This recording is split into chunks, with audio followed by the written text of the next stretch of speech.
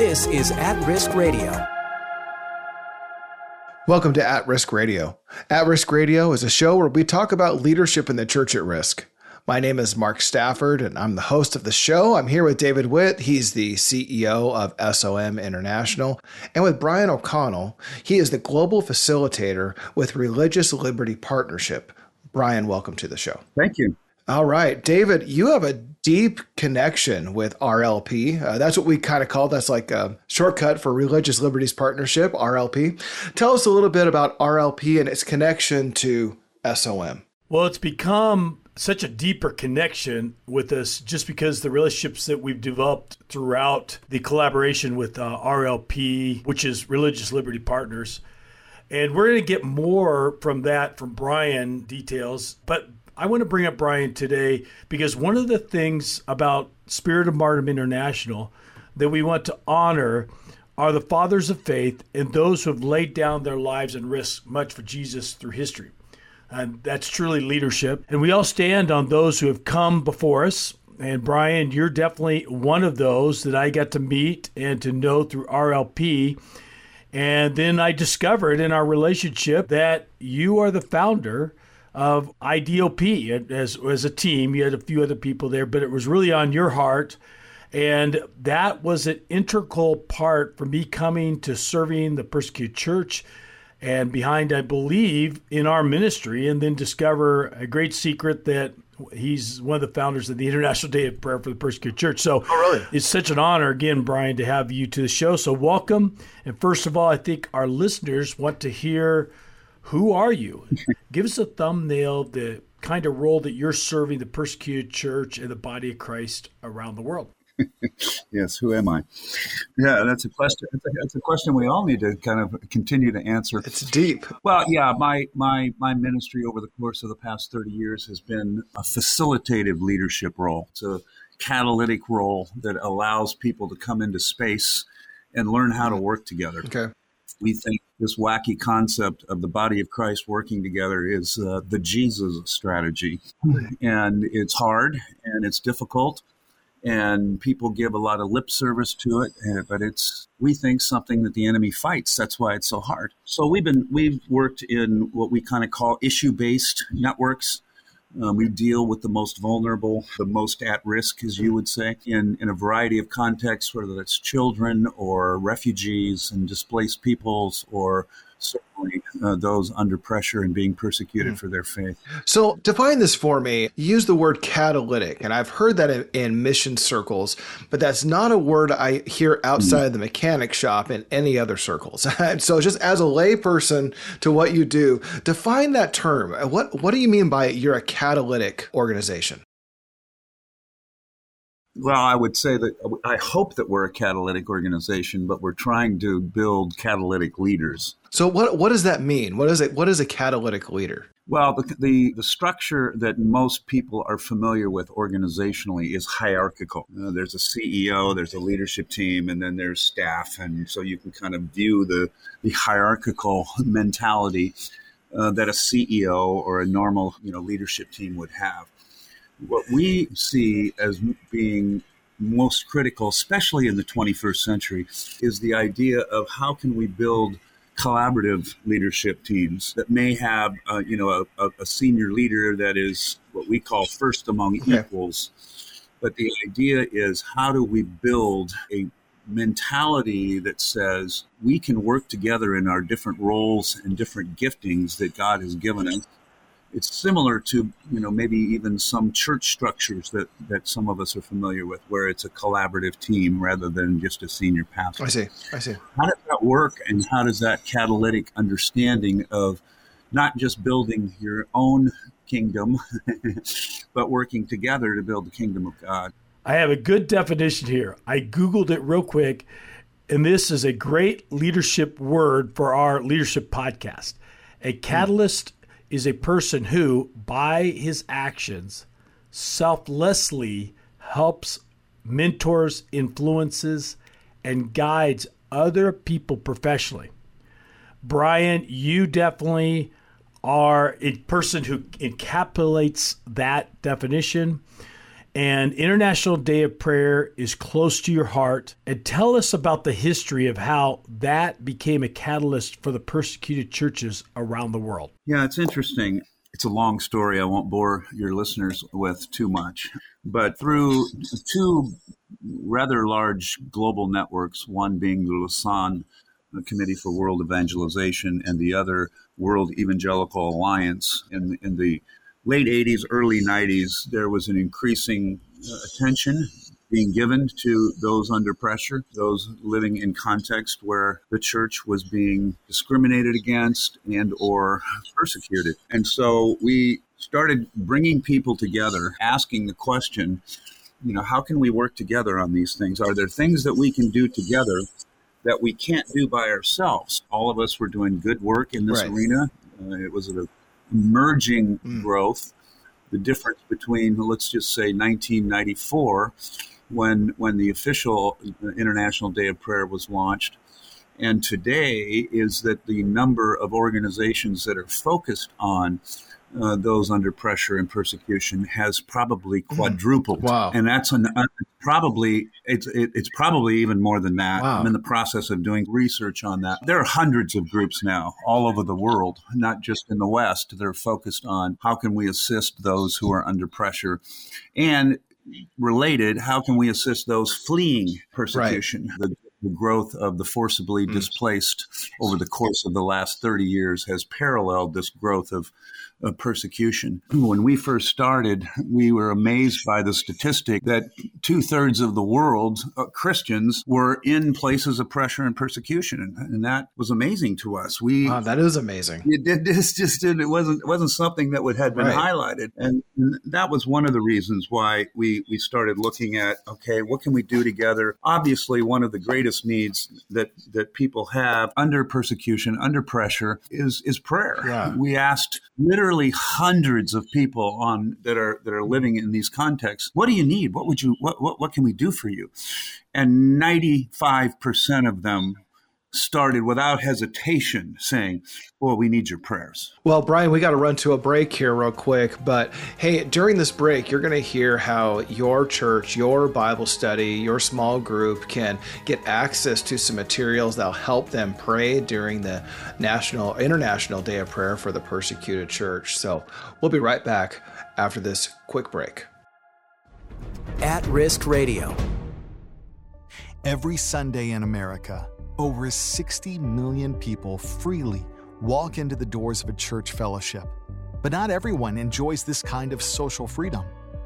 Christians face harassment in 145 countries around the world. Some even give their lives today because of their faith in Jesus. Persecution is harsh. Women and children are the most vulnerable of all people groups.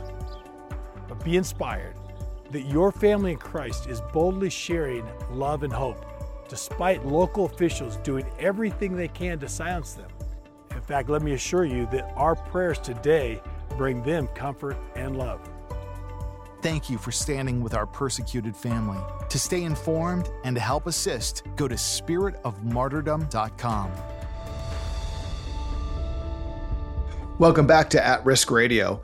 I'm online with David Witt. He's the CEO of SOM International. I'm also online with Brian O'Connell from the Religious Liberty Partnership. Brian, before we went to break, you were telling us about the International Day of Prayer for the Persecuted Church. And after you had interviewed hundreds of people, you said, what is your greatest need right now? And they said, without hesitation, we need people to pray. You pick up that story and tell us what that turned into with RLP. Yeah, happy to. Thanks. I think the catalytic event for the International Day of Prayer primarily was the murder and martyrdom of Bishop Hovasian in Iran in 1994, and the plight of the church in Iran, which, by the way, hasn't changed much in the last few decades. Yeah, and I'm very unfamiliar with this, actually. Can you give us a thumbnail shot of like what happened there in 94?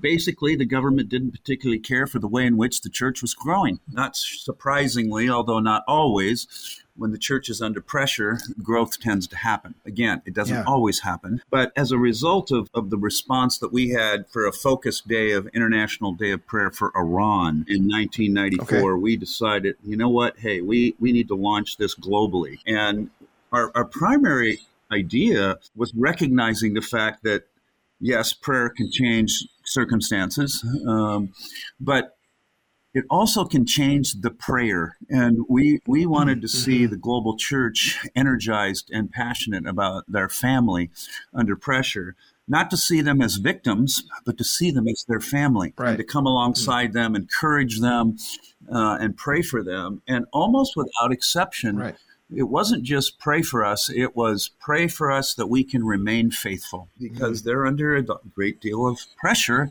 to, denounce their faith, do things differently, be quiet about their faith. And they wanted to maintain their obedience. And that's one of the key lessons learned that we've talked about over the years, is that not only can we help those who are under pressure, but we can learn from them. We can follow their example. We can be encouraged by the fight that they, instead of running and hiding, although sometimes that does happen, many choose to fight. And we wanted to lock arms with them and walk together. Yeah, and that's something we hear a lot as we put out these stories about those who are risking much for Jesus, that those who are back here in the States are like, oh, man, I'm so encouraged to hear about this battle this person is fighting for their faith. And it really gives them the courage to maybe fight some much smaller battles for their faith, back here at home. All right, Brian, I want to jump in here at this point to just give kudos and official thanks to our audience out there.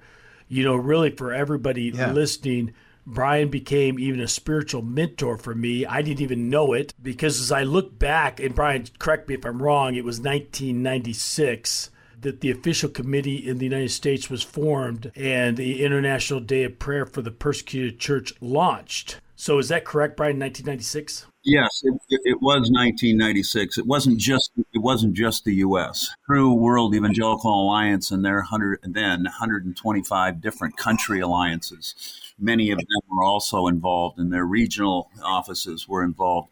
It was quite intriguing to us, because one of the things that kind of stunned us over the first few years of having the International Day of Prayer was the vast amount of participation from those who were under pressure.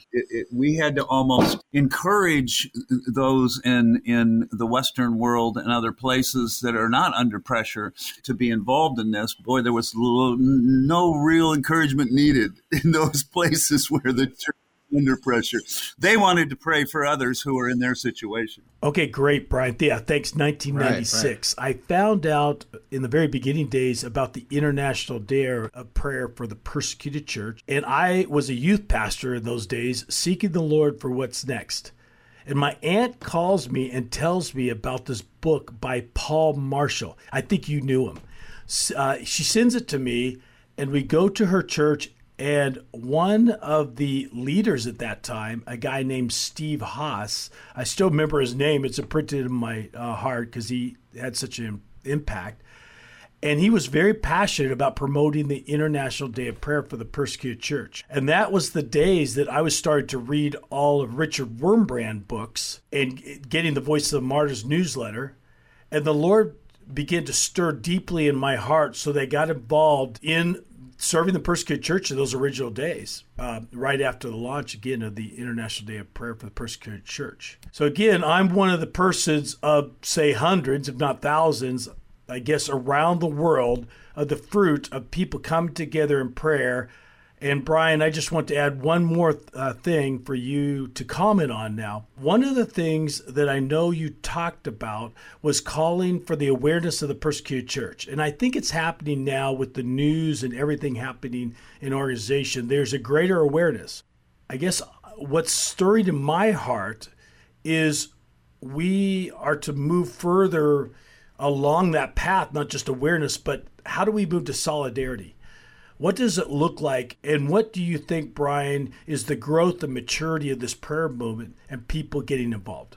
Yeah, I think your statement is is prophetic, David. I'm not sure it's reality, but needless to say, the increased profile of those who are under pressure for their faith has massively increased. I wouldn't say that it's done yet.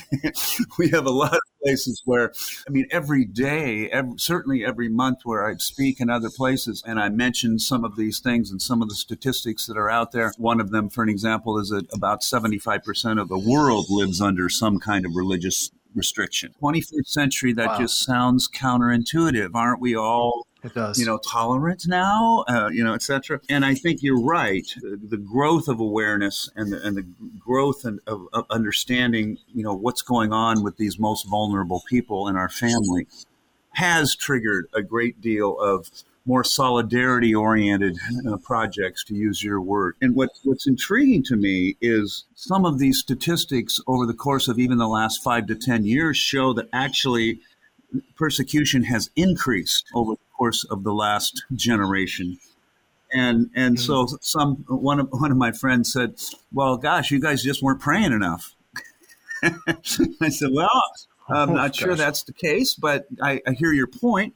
We have been doing this for a long time, but the fact is there is more engagement in supporting, coming alongside and assisting, certainly praying for our sisters and our brothers who are under pressure. And I do think that the growth of international advocacy, which I think it would be a clear case of how to come alongside in solidarity. In some cases, that advocacy is really welcomed and very much appreciated.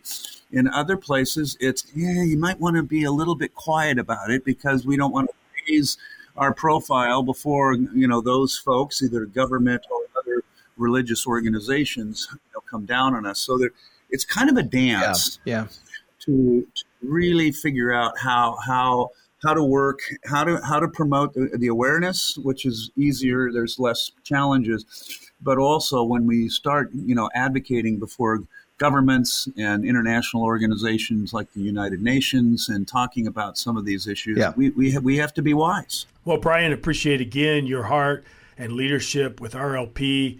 That's where CEOs teach leadership and get together to collaborate, build relationships, and discuss these sensitive issues. Because I think the wisdom that comes out of relationships is what is the greatest need, certainly today, as so many people are disconnected. And we really don't know the greatest need until we know each other, too.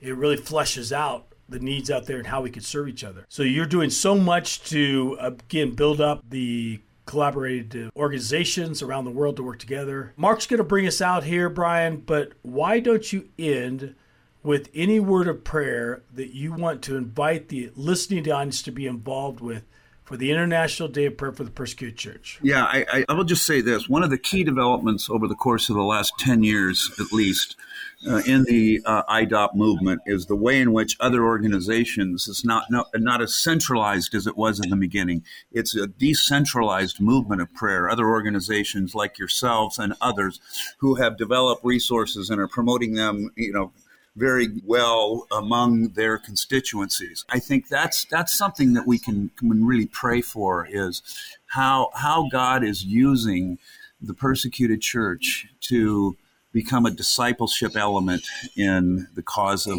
the kingdom.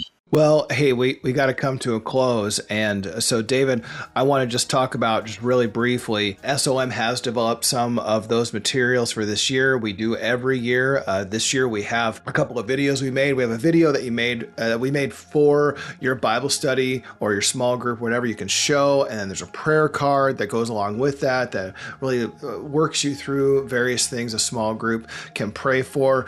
They can get that at spiritofmartyrdom.com. If you remember, it's /IDOP, but if you go to spiritofmartyrdom.com, there's a button right on the front of the page that says IDOP. You can download that. It's free. We just really want to get those who are in our constituency constituency, those who are our listeners, to download those resources and to use them. We want them to be used because ultimately, David, like we want people to be aware of what's happening in the persecuted church. Is really important to us, and also to be doing the most important thing, which is to be praying for them and to be standing with those who are risking much for Jesus. So would you add anything more to that, David? I just want to thank Brian for being a leader for Christ. Yeah, thank you. A champion and a brother in Christ. We're going to continue to pray for you, Brian, and your work, and looking forward to our next conference and being together. Yeah, thank you. Thank you so much for being on the show. Until next time, my name is Mark Stafford, and this has been At Risk Radio. You've been listening to At Risk Radio. For more, go to atriskradio.com. At Risk Radio is a production of SOM International.